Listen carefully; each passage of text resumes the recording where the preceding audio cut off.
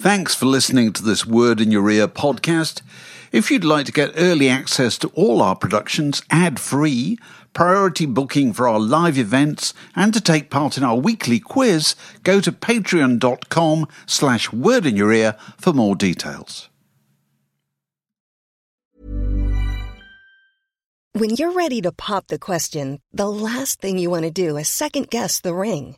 At BlueNile.com, you can design a one-of-a-kind ring with the ease and convenience of shopping online. Choose your diamond and setting. When you find the one, you'll get it delivered right to your door. Go to BlueNile.com and use promo code LISTEN to get $50 off your purchase of $500 or more. That's code LISTEN at BlueNile.com for $50 off your purchase.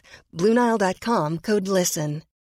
Millions of people have lost weight with personalized plans from Noom. Like Evan, who can't stand salads and still lost 50 pounds. Salads generally for most people are the easy button, right?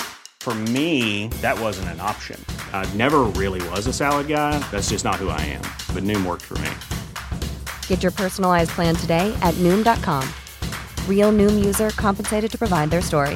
In 4 weeks, the typical Noom user can expect to lose 1 to 2 pounds per week. Individual results may vary.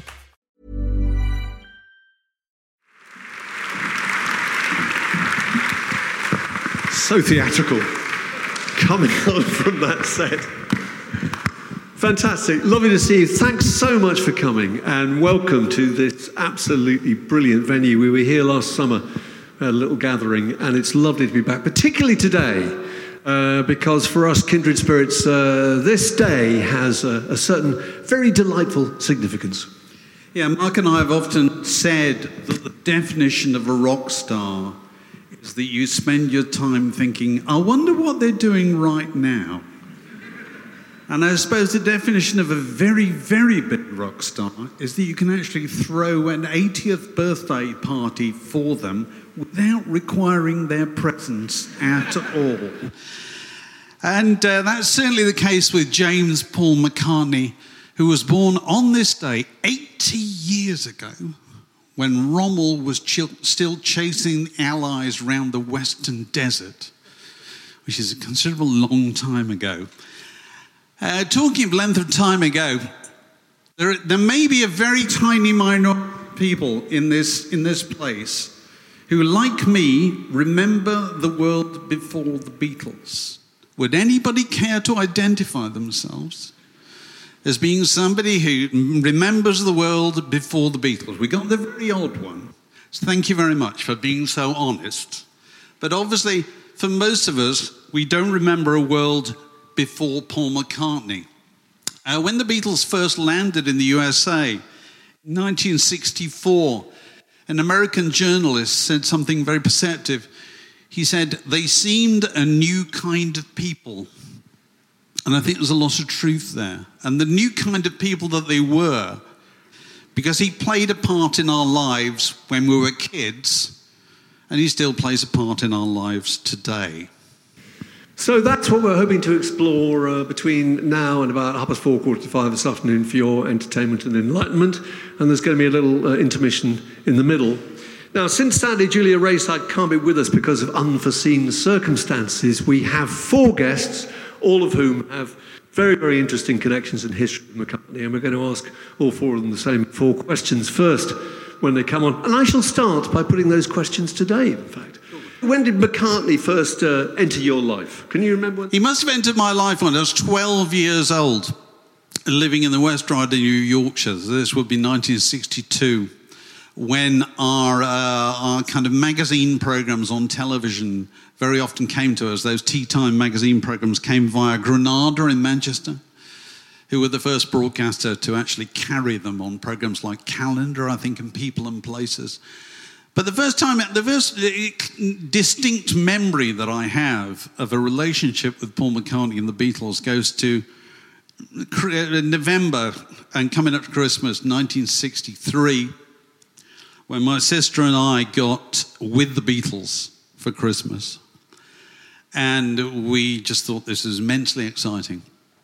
And at Christmas, as happened every year, my Uncle Stan used to visit. And Uncle Stan came from Stockport, so you can imagine how sophisticated Uncle Stan was. Uncle Stan wore a cardigan which had suede facings and followed the career of Frank Sinatra and Dean Martin and so forth. And he used to delight in taking the mickey out of me and my pop enthusiasms. And he said, "So what do you like now?" And I proffered this album with the Beatles. And he looked at it and he turned to me and he said, "Look, listen to me." He said, "I'm going to come back next Christmas and you will have forgotten all about the Beatles." Where the poor soul, for the rest of his life, he came every Christmas. And every Christmas I was there to greet him with whatever was my latest Beatles album or Paul McCartney album. Uncle Stan's long gone nowadays, but I like to feel he's looking down right now and seeing us celebrating the 80th birthday of Paul McCartney and tearing out what little Harry had left. So, that's how Paul McCartney first entered my life. What about you? Well, for me, I think I was about 8 when the Beatles first appeared, and my parents gave me the greatest gift that any parents can give someone, which is they loathed and detested pop music. Oh, so they absolutely hated it, which makes it even more precious. And we didn't have a telly and we didn't have any pop radio. So, I was completely unaware of Love Me Do. But about 2 months later, I think we were having supper, me and my 3 elder sisters and my parents. And one of my sisters won a prize at school. And my father pointed out that she had squandered 32 and 6 of it on this cacophonous record by these reprehensible-looking people. There was a massive argument. My sister stormed out and went upstairs. I could hear her slamming the door and putting on the record loudly, hearing it through the ceiling. And I went up after supper and opened the door, and that image of her is my abiding memory of my first encounter with the Beatles, because there she was with her Helen Shapiro back comb and her plastic earrings, having kicked off her shoes, and with her hot, tear-stained face, dancing angrily to All My Loving with Please, Please Me propped against the dance set. So for me, the Beatles wasn't a multi-generational entertainment. It was the soundtrack of teen rebellion, for which I'm very grateful. Absolutely. I thought it was wonderful. So next question, have you ever met him? Yes, I've met him a few times. First time I met him was in the course of a meeting because we were doing a special magazine for him for a tour he was doing in the early 90s. And so we had a meeting at Soho Square as his office. And it's usual thing, when you meet incredibly famous people like that, on the face of it, you're calm and blasé. And underneath you're going, oh my God. Underneath you're weeping, you know what I mean? And you just can't wait to get away and tell people about it.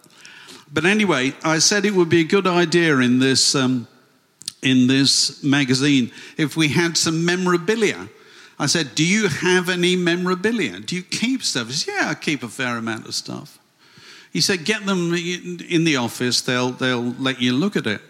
And so the office allowed me and Caroline Grimshaw, I don't know if Caroline Grimshaw's here today, she probably is, to go to what enormous great lockup in Hackney, which at the time was where he kept what was apparently the key to every city in the United States, a huge collection of gold discs, and also the coat that he wore, the jacket that he wore on the cover of Sgt. Pepper.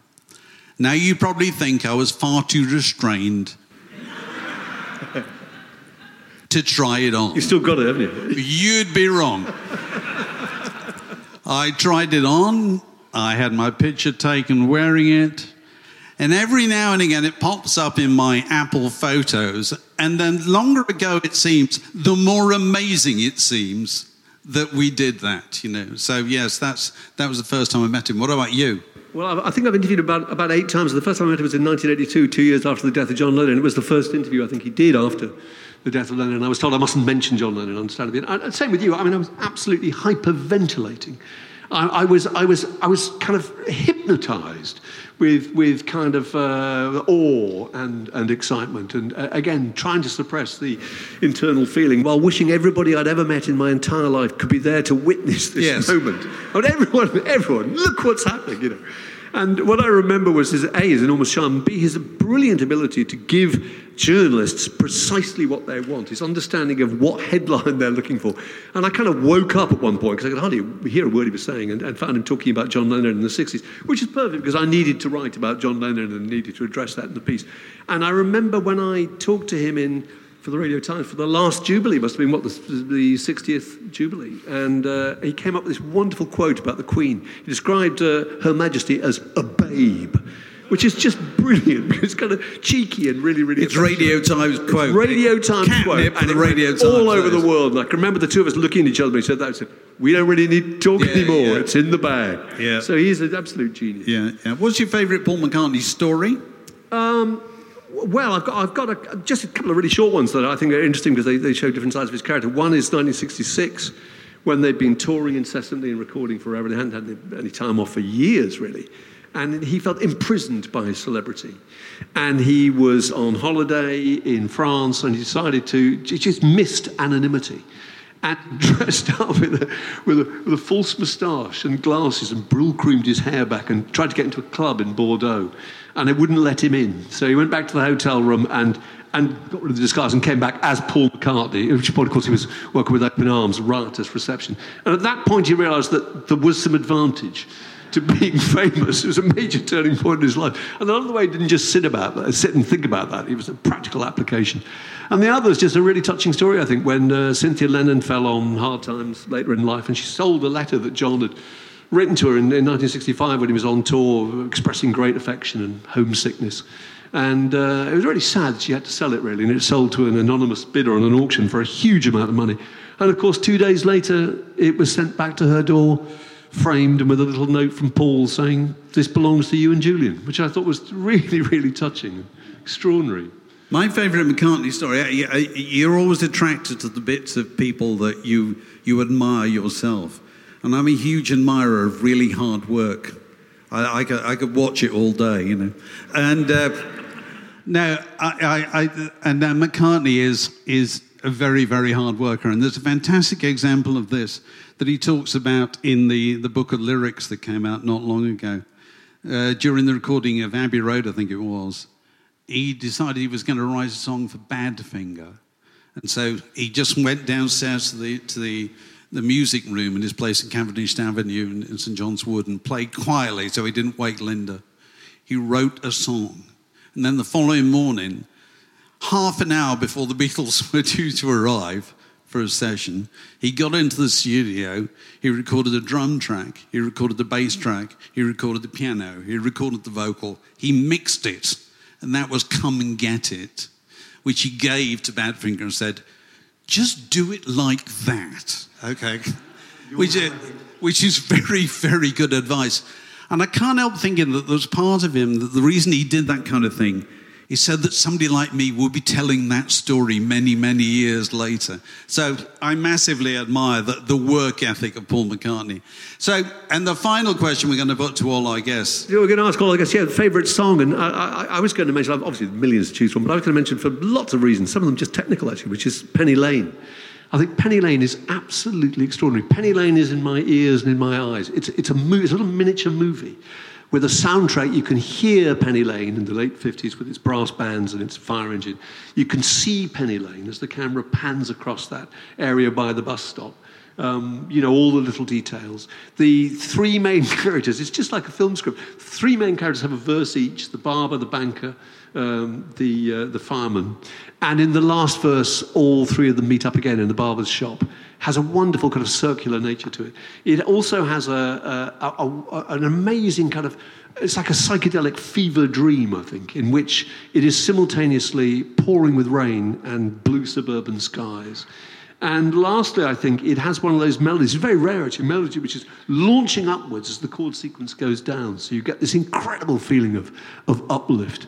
And I don't think there's nearly enough credit for songs that are simply written to raise the human spirit, actually. It's very easy to write songs that are miserable and mordant and self-analytical, and rock critics particularly identify with that kind of thing.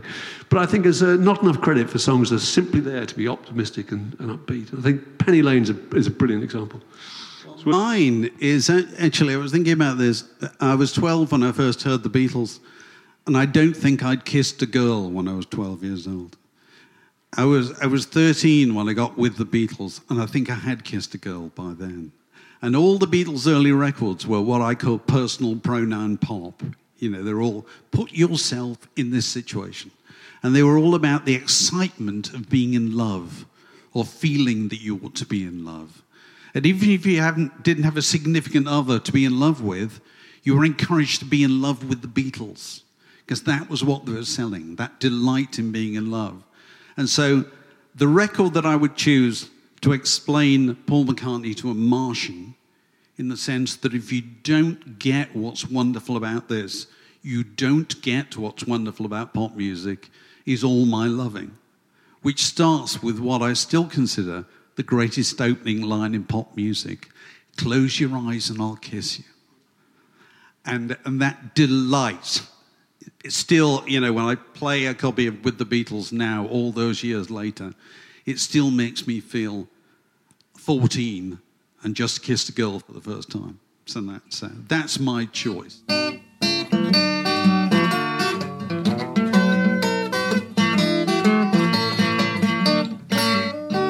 You're listening to a podcast from The Word. So let's bring on the first of our 4 guests this afternoon. The first is an old friend of the pod who's been a regular host on Virgin Radio and Absolute Radio, BBC 5 Live and other places. He's won 2 Gold Awards from the Radio Academy. He presents the podcast Reasons to be Cheerful with Ed Miliband. But the reason he's here today, apart from being an old mate, is that whenever he's had access to a microphone, he's used that access to talk about the Beatles and Paul McCartney. Would you please welcome Jeff Lloyd? Are you all right standing? You go there. No, go. Let's go and get on that one. The length of the entrance is longer than any round of applause that I would deserve. So if I did that little jog, it wasn't energy, it was nervousness. So Jeff, the 4 questions. When did Paul McCartney first enter your life? Well, I was born in 73, so after the Beatles split up, and I feel I was thinking about it on the way here, it's a bit like, I imagine, kind of being in Camelot after those Knights of the Round Table have been off and done their quest, and what do those guys... Yeah, you're aware of them. All of them I was aware of. I can't remember not being aware of them, but also... You know, they seemed like they belonged to a different time, to the extent that there was a guy, an old man called Mr. Cutbush, who used to come into our school and play piano. And, you know, it's all stuff like My Grandfather's Clock and lots of old standards. And When I'm 64 was in there as well. So even by then, by the 1970s, that music was, like it didn't belong to anybody. It was just part of everything by then. So...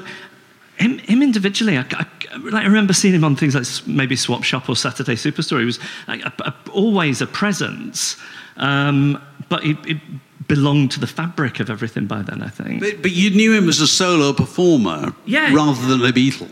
Yes, and, you know, I was a child like when the Frog Chorus came out, so I had a fondness for that. So all those 80s records, you just hear everything back then, because it was either Radio 2, which played big band music, or the pop stations played everything going back to the beginning of the rock and pop era. Because it seems so interesting to Dave and I, because we're old enough to have seen all the Beatles records chronologically. So whenever a record came out, you knew what the one before had been, and you knew what had influenced it, and you saw it all as a progression. But for you were just going back, and you could randomly alight at all sorts of parts of his career.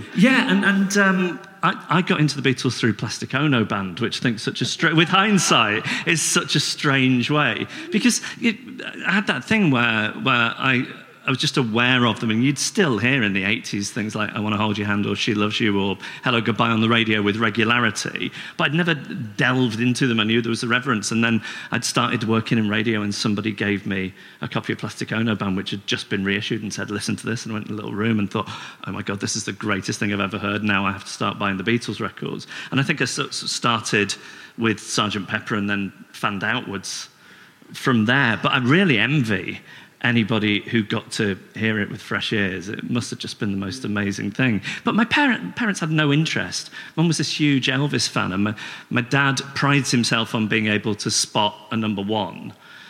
I'm not sure he should be proud of that, because like often that means we've got like a box of right old shit in our house. You know, some of it's great, but like there's a lot of kind of awful things like Bobby Goldsboro, Honey, and he's one of these people who will pride himself on, well, I was never that fussed with the Beatles. Like, why isn't that a source of shame for you? You know, you were one of those people who made sure Engelbert Humperdinck kept Penny Lane and Strawberry Fields off number one. Like, you should be held responsible. There should be something like the Nuremberg trials for people like you. So the second question is, have you ever met him? You've met him. Yeah, so I'm lucky enough to have met him lots of times through my job. Like, the first time was on Run Devil Run, and I didn't know I was going to meet him. I got invited to the album launch. I'd moved from Manchester to London. Up until that point, the closest I'd got to Paul McCartney is a friend of mine worked on a TV show called That's Show Business with Mike Smith. And Mike McCartney was on it, and I got to be in the green room at the same time as Mike McCartney, Paul's brother, and that was so exciting that I'd got that 1 degree of separation from a Beatle. That was enough for me. And then we were invited to the album launch of Run Devil Run, but it was at the same time as we were on the radio, and this was Virgin Radio when Chris Evans owned it. So we thought, well, we're in Golden Square in Soho. It's just around the corner in Leicester Square, so we could probably put an hour of the show on tape. It's the evening, no one will notice, and we'll be fine. So that's what we did. We left someone playing it out, and we sneaked out and went to this thing. And on the way in, I bumped into somebody I knew and got talking to them. And the people I was with went into the party, and I could see them being introduced to Paul McCartney in the distance, whilst I was making polite small talk with an acquaintance. I thought, I'm missing my chance here, I'm missing my chance. And I kind of said, I'm sorry, I've got to go. And I arrived to my group just at the point Paul was saying goodbye. And I just shook his hand and went, yeah, it was nice to meet you, like I'd been in the like he wouldn't notice I hadn't been in the conversation, and I'd just appeared out of nowhere.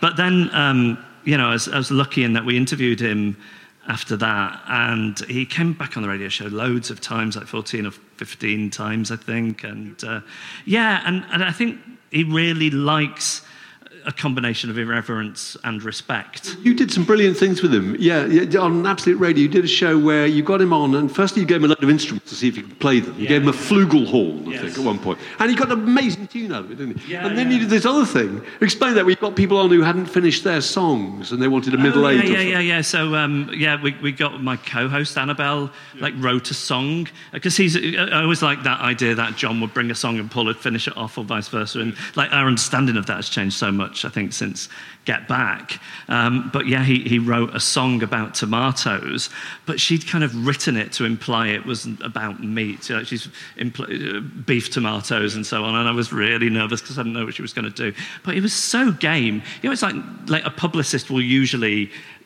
an artist will have instructed the publicist, keep me away from anything like this. Yeah. And he would just sort of go along with anything. When I got together with my now wife, her mum was a big Beatles fan in the 60s, but her favourite was Ringo. And I was off to interview Paul, and I remembered, they could all do each other's autographs.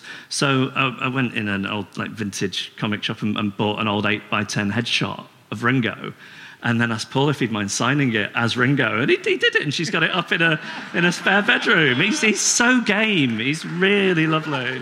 Yeah. Because Mark, you ought to explain this. They could all do each other's autographs, because you've seen George. I interviewed George Harrison, and I took along, as a bit of an icebreaker, I took along my wife's picture that she sent off to the Beatles fan club when she was, however, 10 or something like that. A picture she cut out of the Melody Maker or something, and it had come back with all their autographs on it.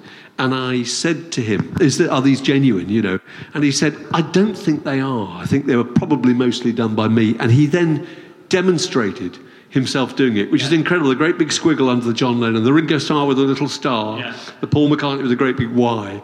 And it was just a brilliant thing that they did. And who cares? I mean, nobody got hurt. I'm sure there are lots of Ringo Starr autographs. Neil Aspinall, Mel Evans. Yeah. But I think if you've got a Beatle doing all four, that's quite exciting. Exactly. So what's your favourite McCartney story? I don't know, I heard one a while ago. Do you know who Ted Robbins is? Kate Robbins, the comedian and impressionist who's Paul's second cousin. She's also got, I don't know if he's a twin brother but yeah, he was in, I think, Phoenix Nights, but he's best known as a warm-up man. He does all those like Granada, Shiny Floor, light entertainment shows. And he told me a story that a TV company had approached him a few years ago to host a programme about the Cavern and the Merseybeat scene, and he was really flattered to be asked. He's a local radio DJ on BBC Manchester now. So he says, sure, I'm up for it. And then, of course, in the first meeting, they say, so is there any chance you could get an interview with Paul for us? And he has to say, look, in the family it doesn't quite work like that. There are certain boundaries. And, if you would like me to, there's somebody at Paul's office who organises that side of things, and I can contact them. But, I know he's busy with this, and this at the moment, and it's not going to happen. But I'm happy to do it for you. So they say, yeah, that'd be great if you could. So he contacts MPL or whoever it is, and sure enough, the answer comes back no. And then a few weeks later, his phone rings, and it's Paul.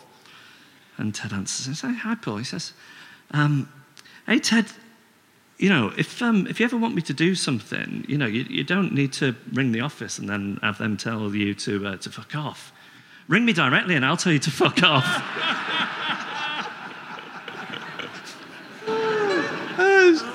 So it's this other side of him. Yeah. I mean, it is interesting how he just has to negotiate this relationship where he's so familiar, he's so famous, that he has to kind of play with it a bit, doesn't he, really? Last time I met him, I was always amazed by the fact that he goes, oh, yeah, you. And I think, you don't remember me at all. And then I think to myself, well, actually, if you're Paul McCartney, you've met everybody in the world, and the people you haven't met are not going to deny it, are they? You know what I mean? And therefore, you can have a different relationship with people. Seem really good with that stuff, though. I've talked to Barry Miles before, who did the authorised biography with, and Barry says he's got a terrible memory for everything else, but maybe his head is just full of people's faces, names, and one friendly detail about them. Yeah. Because it's that thing. I know everybody says it, but if he would ever come into the radio station, if there was somebody from the accounts department in the lift with him, he would make that a pleasant experience. He'd have a little chat with them. And if you don't know him, that could sound like somebody walking through the world with sort of an inflated sense of self, which I don't think it's possible to have if you're Paul McCartney. But actually, I think it's this thing that's really integral to him of just being nice and making the world... Making people happy, I think. It's as simple as that. If he just says hello to people, they all go off and tell 30 people. People get it in their head that he's the ultimate PR man, which I think he is in some respects. But I don't think it's just that. I think he thinks that's the way people should behave. It's interesting because I can remember interviewing Rod Stewart once, and Rod Stewart said, I never go out without a pair of dark glasses on, so that no one can make eye contact with me. So it looks so they can't approach me really, and it doesn't look like I'm ignoring them. And Van Morrison said the same thing about talking to a mobile phone. He goes out talking to a mobile phone, so no one can approach him. So people set up these defences. But McCartney does precisely the opposite, doesn't he? He has this method where he just keeps walking really, really fast because he's heading somewhere. So he hasn't got time to stop and talk and take selfies, but he'd give you a little thumbs up. Yeah. And that's an extraordinary gift, really, isn't it? It is. The way they sort of move, like his thing is keep moving. And I'm sure that must have been true for all of them. And that just must be muscle memory. That's what they had to do. They couldn't keep moving, or it ends up like the beginning of a... He gets on the train on his own. He still gets on the train on his own from Sussex. I think. So there's no way you can be Paul McCartney and live a normal life, but I think the idea of normality is really important to him. I think he on some level, understands that that's how you stay sane. Wow. Nice. Yeah. What you're hearing are the sounds of people everywhere putting on Bombas socks, underwear, and T-shirts made from absurdly soft materials that feel like plush clouds. Yeah, that plush. And the best part? For every item you purchase, Bombas donates another to someone facing homelessness. Bombas. Big comfort for everyone. Go to bombas.com/ACAST and use code ACAST for 20% off your first purchase. That's bombas.com/ACAST. Code ACAST. Even on a budget, quality is non-negotiable. That's why Quince is the place to score high-end essentials at 50 to 80% less than similar brands. Get your hands on buttery soft cashmere sweaters from just $60, Italian leather jackets, and so much more. And the best part about Quince, they exclusively partner with factories committed to safe, ethical, and responsible manufacturing. Elevate your style without the elevated price tag with Quince. Go to quince.com/upgrade for free shipping and 365-day returns. Millions of people have lost weight with personalized plans from Noom. Like Evan, who can't stand salads and still lost 50 pounds. Salads generally for most people are the easy button, right? For me, that wasn't an option. I never really was a salad guy. That's just not who I am. But Noom worked for me. Get your personalized plan today at Noom.com. Real Noom user compensated to provide their story. In 4 weeks, the typical Noom user can expect to lose 1 to 2 pounds per week. Individual results may vary. Because he has sort of stayed remarkably sane. If you think about it, I mean, even where he lives, okay, so it's like a £15 million house in St John's Wood in London, but it's a house he bought in 1966 that if it was anywhere in the country, it'd look like a doctor's house or a lawyer's house, and he's never moved out of it. And then within that huge sprawling estate in Sussex, I think he lives quite modestly in the middle of it. And that's a decision, because that's not what his peers are doing. That's not what it looks like if he goes round to any other rock stars, like Jimmy Page's house down the road, which looks like a castle. It's a choice he's making, because he must understand on some level that's what keeps him grounded.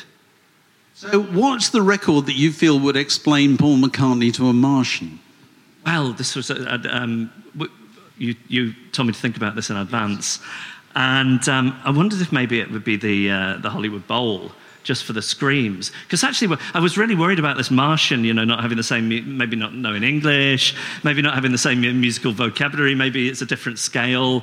And then I was thinking about the screams. And I wonder, just in terms of making people happy, like what I'd love to show to a Martian is all the people in Paul McCartney's wake. So that could be screaming teenage fans, people running across the field at Shea Stadium, or it could be that documentary they made after 9/11, which is him walking around New York, or it could be him with James Corden in Liverpool. I think to understand what Paul McCartney has given to all of us, and we're so lucky to live on the planet at the same time as him, is just seeing that reaction from people.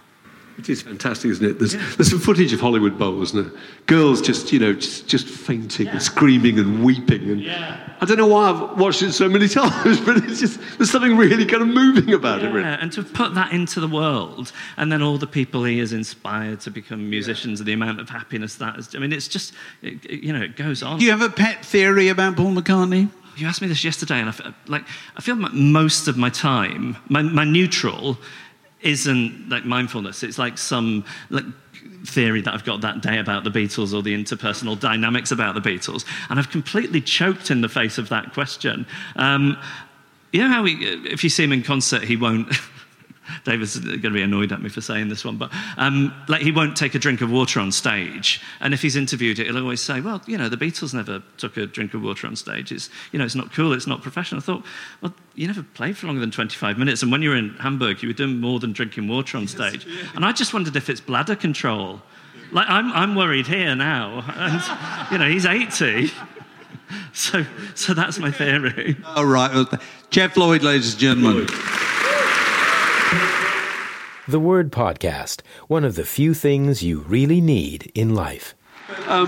We're going to bring on our second guest, who's a much-loved and much-admired and much-respected member of the literary world and author, and the co-host of the wonderful Backlisted podcast. He's also the singer and the keyboard player in the non-lookalike Beatles tribute band Shabby Road.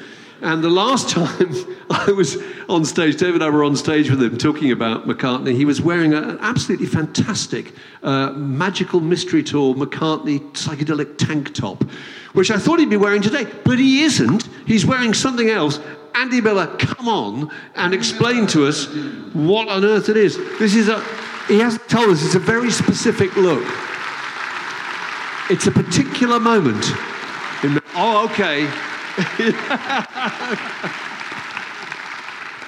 Welcome. So, Andy, that is from top to toe is a particular McCartney look, isn't it? Yeah. So I like a quiz. So here's a quiz for you all. What is this a replica of? Would you like me to just... It's black cords, red socks, paisley tie, and Gran takes a trip. This shirt should be silk, I apologise. What is it, Mark? Well, I can date it by the time. It must be 67. It must be 67, late 67, but I can't think what occasion. Is it a Beatles thing or is it a solo McCartney thing? It's a bit of both. So he turned up at one very public occasion, dressed like that. Post Sgt. Pepper, Magical Mystery Tour. It's something to do with Magical Mystery Tour. So it's, I'll tell you what it is. I'm wearing, as close as I can get, to what Paul McCartney wore 54 years ago today on his 26th birthday. Oh, very good. That is absolutely brilliant. Now this, you asked me to, you said, I know we're going to talk about Paul McCartney stories. This is a brilliant Paul McCartney story. Do you know what he did on his 26th birthday? Go on. So it's 1968, they're back from India, the other Beatles are off doing other stuff. It's his birthday. He has lunch at Apple in Savile Row, and he invites a load of fans in off the street, the Apple Scruffs, and that's who he has his lunch with on his birthday. On his 26th birthday, the biggest pop star in the world still, or one of them. Incredible, isn't it? And this that's is what as he close as wore. I can get. Well, what an idiot. Thanks for asking me to do this. No, we love it. We love it. It's fantastic. It's the extra mile. Yeah. That's superb. So when did he first come into your life, Andy? Boxing Day, 6:15 p.m. Boxing Day, 1973, which is this young crowd will not believe what I'm about to say, but in the old days there was no such thing as the Disney Plus channel. There were no DVDs, there were no videos. Disney was notoriously parsimonious in the extent to which it was willing to let people see any of its product. And it had an arrangement with the BBC to make a programme called Disney Time. Who remembers Disney Time? Oh, yes, yeah. And on 6:15 on Boxing Day, 1973, Paul and Linda McCartney presented Disney Time. Oh. And that is the first time I can remember knowing who that was. Because I had a vague sense of who the Beatles were, and I knew, Pete Paphides writes about this in his memoir really brilliantly, about how he didn't know who the Beatles were, but he knew who Paul McCartney was. Paul McCartney looked really nice. Pete always writes about how he hoped someone would adopt him. Yes. And he's a bit worried his parents are going to go back to Greece, and he wants to, foster parents, doesn't he? And he thinks Paul might be a good option. Probably true. He's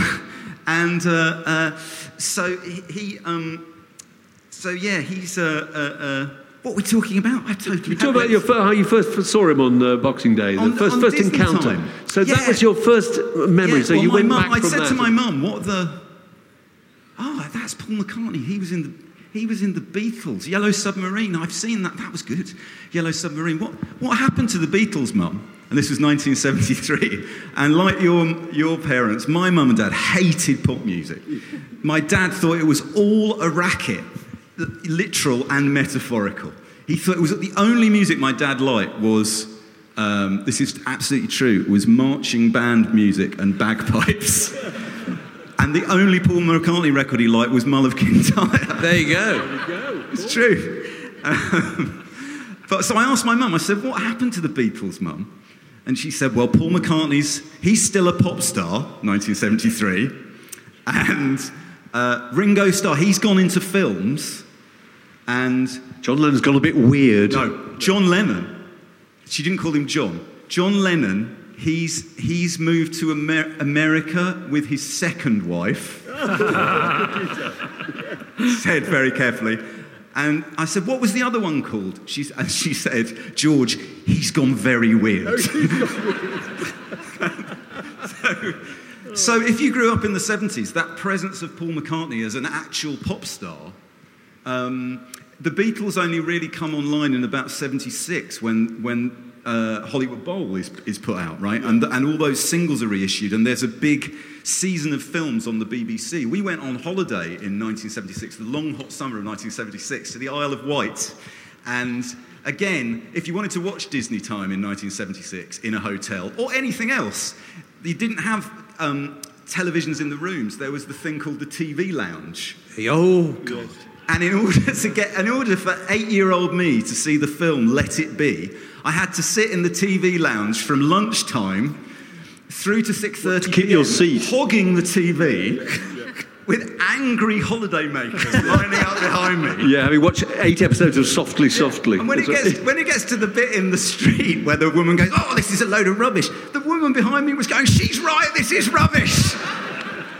So it's the punk rock moment on the Isle of Wight. Yeah. Have you ever met him? I don't think you have. But well, I can beat all of you because I've had the purest form of meeting with Paul McCartney, which is, I've not spoken to him, but we have met, which is that ever since about the age of 10, 12, whenever I was allowed to go up to London on my own, still to this day, if I'm in the West End of London, I always walk through Soho Square. Just in case. Just in case. Just in case he's coming out of the building. And only once has that ever happened. So I was walking across Soho Square, I come past and I turn round and there's Paul McCartney. And I'm seized with thinking, what shall I do? I went, and he went, there you go. So that beats you all. I think that's the purest form of communication you can have with the great man. That's amazing. A double thumbs up too, not a single, a double. We should have a Get Back conversation, because Get Back, both of you've seen it, and it completely changed the perception of Paul McCartney. For a lot of people, up till then, Lennon seemed to be the perfect template for the kind of tortured genius, didn't he?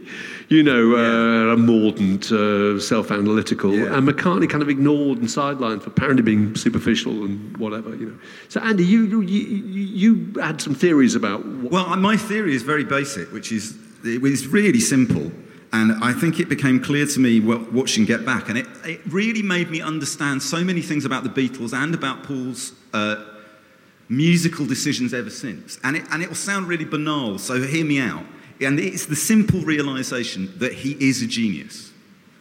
Now, the other Beatles are very talented, and John Lennon was at pains to point out repeatedly that he believed he was a genius. Paul McCartney never does that. And the reason is because he doesn't have to, because he is a genius. A musical genius is what I mean. That there were moments where you could see music flowing through him, or where he would say, well, we could try this harmony line. And he'll put a line on the top that isn't like the bog standard third above. It's a real counter melody that he's come up with the top of his head. And you can see the other Beatles going, what, we do what now? We you know, in a kind of cooler way. And it made me realise, imagine you were John Lennon with your skiffle group when you were a kid, and you accidentally end up with a musical genius in your group. That is going to really fuck you up forever. So, to be fair, and if you go back to, you know, when they met, I think I'm right in saying this, Jeff, you bear me out, that McCartney is introduced to Lennon and plays... and shows off by playing 20 Flight Rock, doesn't he? And he knows all the words. Bunch of stuff after the gig, yeah. And then he does his Little Richard thing. And John Lennon was bright enough to know, this guy's better than I am, but I still want him in my group. Yeah. I think you can see the dynamic, though, that there... In Get Back, you can see George spends a lot of time being the conduit between the two geniuses. Or like what were you saying? Like that, the story I was telling about McCartney inviting fans in to share his birthday. That's the last thing George Harrison would do. Yes. There's that brilliant bit in Get Back where he's going, "Why would we go on the boat? On a boat, yeah. Why would we go on the boat? There'll be all these people there. It's an absolute nightmare for him. The idea that you have to have fans around you, perhaps justifiably, So weirdly, they did all do that, though. Do you ever look at that website, Meet the Beatles for Real? Yeah. It's so odd in like, what celebrity looks like now, and how removed from their fans a celebrity is that if you turned up at any of the Beatles' houses, even George, you were quite likely to be invited in for a cup of tea. Or can you drive me to Twickenham? I mean, it's insane how accessible they were to that. John invites some really quite unhinged character from Sweden. There's a bootleg of 2 American schoolgirls who were invited into George Harrison's bungalow in Esher, and they've taped the conversation for 20 minutes, and it's out on a boot. And of course, it's wonderful because it's like, do you like going on top of the Pops? Well, it's all right, you know. But they work around. They're the ones who work their way around the Beatles, and the preceding Beatle would give them the next one's address. Right. Say, we should go see George. Yeah. It's the only way to get rid of them. Yeah. Ringo's waiting. Yeah. But going back to Get Back, I mean, I was amazed watching it that the group had lasted so long, actually, because I would have thought that if you were in a group with somebody like McCartney, it would, although obviously for the general good, it's wonderful having him there, and it improves your song, and you think of how he changed, Taxman and Come Together, and you kind of Rain, and lots of songs you just can't imagine without his contributions, But the idea that somebody arrives having not just written a song but written a record. And can sing every single part and knows exactly how it's going. There's a bit where he plays Maxwell's Silver Hammer, and he goes, you do this, and then there's this bit, then there's an anvil. He says at the end, he goes, and that's Maxwell. And it's just, he's got the whole thing in his head. Yeah. And you think, I don't know, it must be really hard to put up with that. But I wondered whether this accounts for some of the solo decisions. Again, this sounds like I'm being snide. I'm not at all. I think he probably hears music differently to the way lots of people do. And so it might seem obscure to us, or even unpleasant, to try and work out what he was reaching for with Bip Bop. But he maybe can hear something, some groove or some little melodic twist that we can't quite get our heads round. And, when we get on to talking about the record, I think there's some... he doesn't like this record at all. I really love, the LP Red Rose Speedway, which is kind of seen as a flop, and where are the Beatles songs? And for me, that's almost the purest example of his unfettered musicality trying to express itself in different genres, right? Before he then retrenches brilliantly into pop music again. It's almost like, hey, this is a great little riff. I'm just going to see where I go with this and see what happens. Which must be at odds, Dave, with the thing that you're always saying about him, which is, you both are saying, he wants hits. He wants to have Milkman. We used to have Milkman as well. Whistling. That used to be Milkman. But so there's a tension between following the muse, but also the muse seems to push him into perfectly arranged 3-minute pop songs. What do you think of his lyrics? And I'm asking you as a literary man here. Yeah. When you heard that he's putting out 2 books of his lyrics, were you delighted or not? I don't know. Have you read them? It's his birthday. Yes, don't spoil it. No, he's capable of... I think you can see within the Beatles, he's always talking about the Beatles being good for him because they edited him, right? But actually, it probably did push him into trying harder with lyrics. I don't think, with all due, if he's got a good lyrical idea, then he clearly puts his back into it. But a lot of the time, I think it's the musical idea, which is what's driving him. So words can be placeholder words, and maybe they never get developed. Like I was listening to, does anyone know a song called Getting Closer from Back to the Egg? No, sorry, I might be going too deep now. No, right. So on Getting Closer, that's got a really brilliant tune. It's kind of that late 70s Wings. We're a new wave group now, right? But it's got this terrible lyric around the word salamander. And I was listening to it on the way up, and my foot's pumping, and I'm going, yeah, I'm going to Paul McCartney's birthday party. Let's go to salamander. But you hear all those stories about producers who will say to him, Paul, I don't think that's good enough. And he allegedly will say, well, how many hits have you had? Well, it's kind of a fair point, isn't it? Maybe that is the changed version, though. Maybe he he needs somebody when he says, "Oh, change that," for them to go, You won't, Yeah. Well, everybody says. And I love about being a fan that those words have become shorthand. Just that anecdote is so. Everybody who works for them says the same thing. That he always says the same thing about Sgt. Pepper. If you try and disagree with him and point something out, he says, "People said that Sgt. Pepper's Lonely Hearts Club Band was a bad idea for an album title. I rest my case." And of course, you're kind of Newton, aren't you? What can people you say? it's too long, you know. Yeah. The bloody Beatles White Album. Shut up. Yes, that's my favourite quote in Anthology. It says, "Shut up, it's the Beatles White Album." It's like, because there's a serious point there. He is the biggest Beatles fan. He is, yeah, absolutely. I think that is the key. There's no bigger Beatles fan than Paul McCartney. I used to irritate the other members of the Beatles very much because George particularly would say, "I see Paul's promoting his new album with our stuff." This is it. But he doesn't need to. You know, you were talking about Miles. When Miles's book, it's called Many Years From Now, Yes. was it? I kept reading that where McCartney was always, in that book, McCartney's always going, "Well, you know, I think this song was 70% me and 30% John."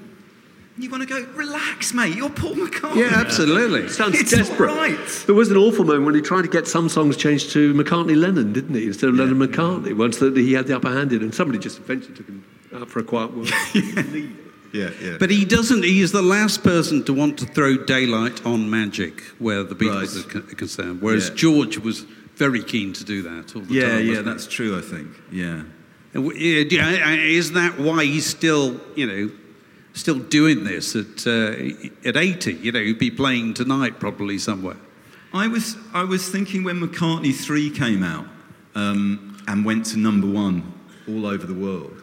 Oh, incidentally, I must say, it's amazing that there's actually a Paul McCartney album at #1 all over the world right now to celebrate his birthday, and it's by Harry Styles.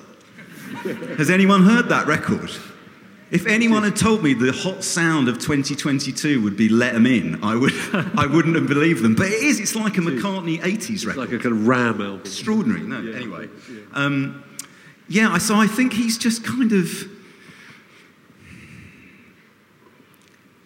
I think you've said before, being Paul McCartney must be quite good. To know that you can record an album at home and you can find a way of presenting it to the world, which is what I think he's so brilliant at.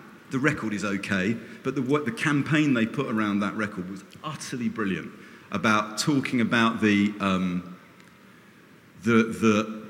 Beatles and McCartney in a way that would appeal to a much younger audience, to talk about the fact that they refused to play segregated shows, that the work that his mother had done in the health service. They were pushing very specific buttons. Yeah, they were. And in a sense, I think that record is fine, but it's still amazing that he's here and he cares enough to make a good record and want it to be #1 and go to the trouble of thinking about how he can sell it to people. Well, that sense of competition, I think if you give up on that, there's not much point in doing it, actually. Yeah. And I can remember interviewing him in 1982, and he'd put his single back 2 weeks. And I said, "Why have you done that?" He said, "Well, I found out that ABBA and the Human League were coming out the same day." And I kept thinking, but this is McCartney. Wait, but of course it mattered so much that he was #1. It matters so much that he breaks records. He broke a record once, didn't he, for playing in Milan to, was it 350,000 people, I think, at a free concert. And I think the Stones then beat it the next year or something like that. But he just still wants to be. Yeah. And the fact that he's headlining Glastonbury, there's no point in doing it unless you really want to win. And Don't you think it's also what drives 18-year-old musicians is the idea, it always seems to me, that someday you will all recognise how wonderful I am, He's got that, hasn't he? Yeah. It still drives him at the age of 80. You know what I mean? That the whole nation stops to recognise what that guy has done in a lifetime. I love what you guys were talking about how he stayed normal. I think there's a massive, it's like a hall of mirrors, that.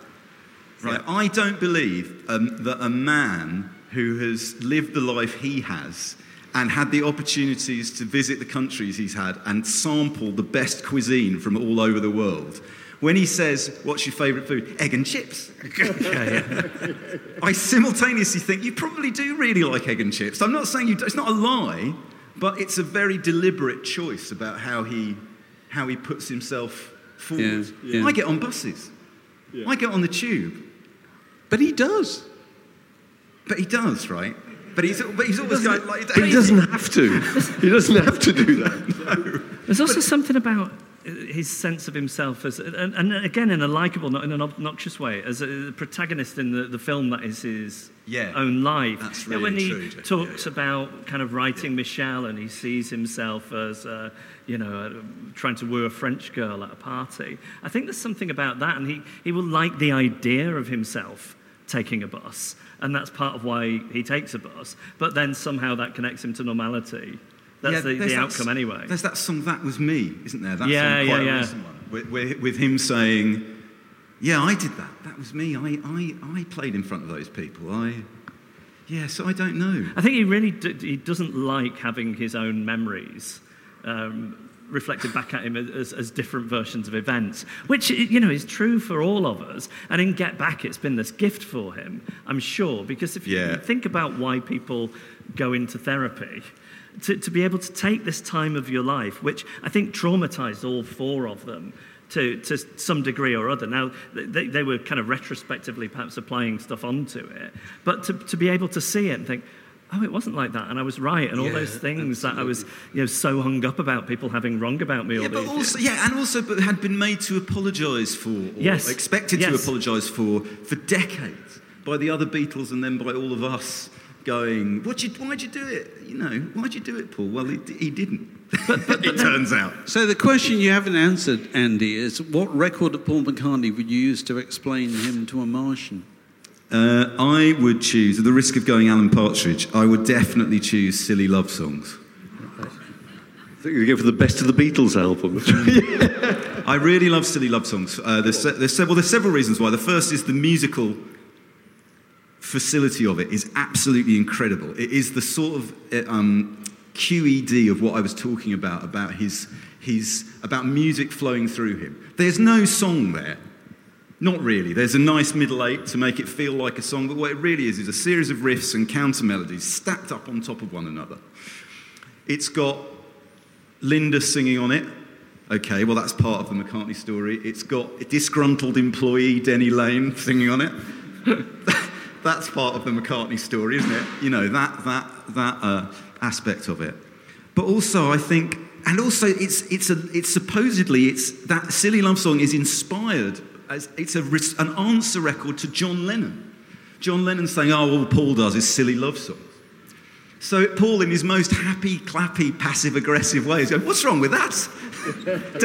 For 6 minutes, no song. But ultimately, what I really love about it is a record about Paul McCartney. You think that people would have had enough of Paul McCartney. I look around me and I see it isn't so. Some people want to fill the world with Paul McCartney.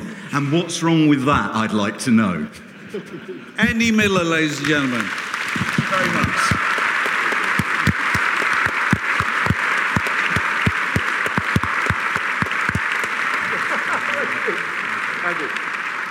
Thank you very much. Thank you very much.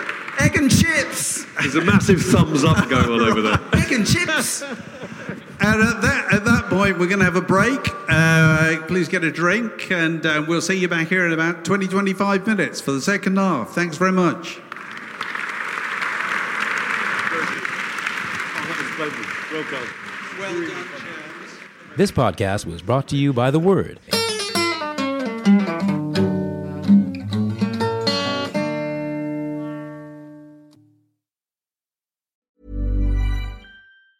Mom deserves the best, and there's no better place to shop for Mother's Day than Whole Foods Market. They're your destination for unbeatable savings, from premium gifts to show-stopping flowers and irresistible desserts. Start by saving 33% with Prime on all body care and candles. Then get a 15-stem bunch of tulips for just $9.99 each with Prime. Round out Mom's menu with festive rosé, irresistible berry chantilly cake, and more special treats. Come celebrate Mother's Day at Whole Foods Market.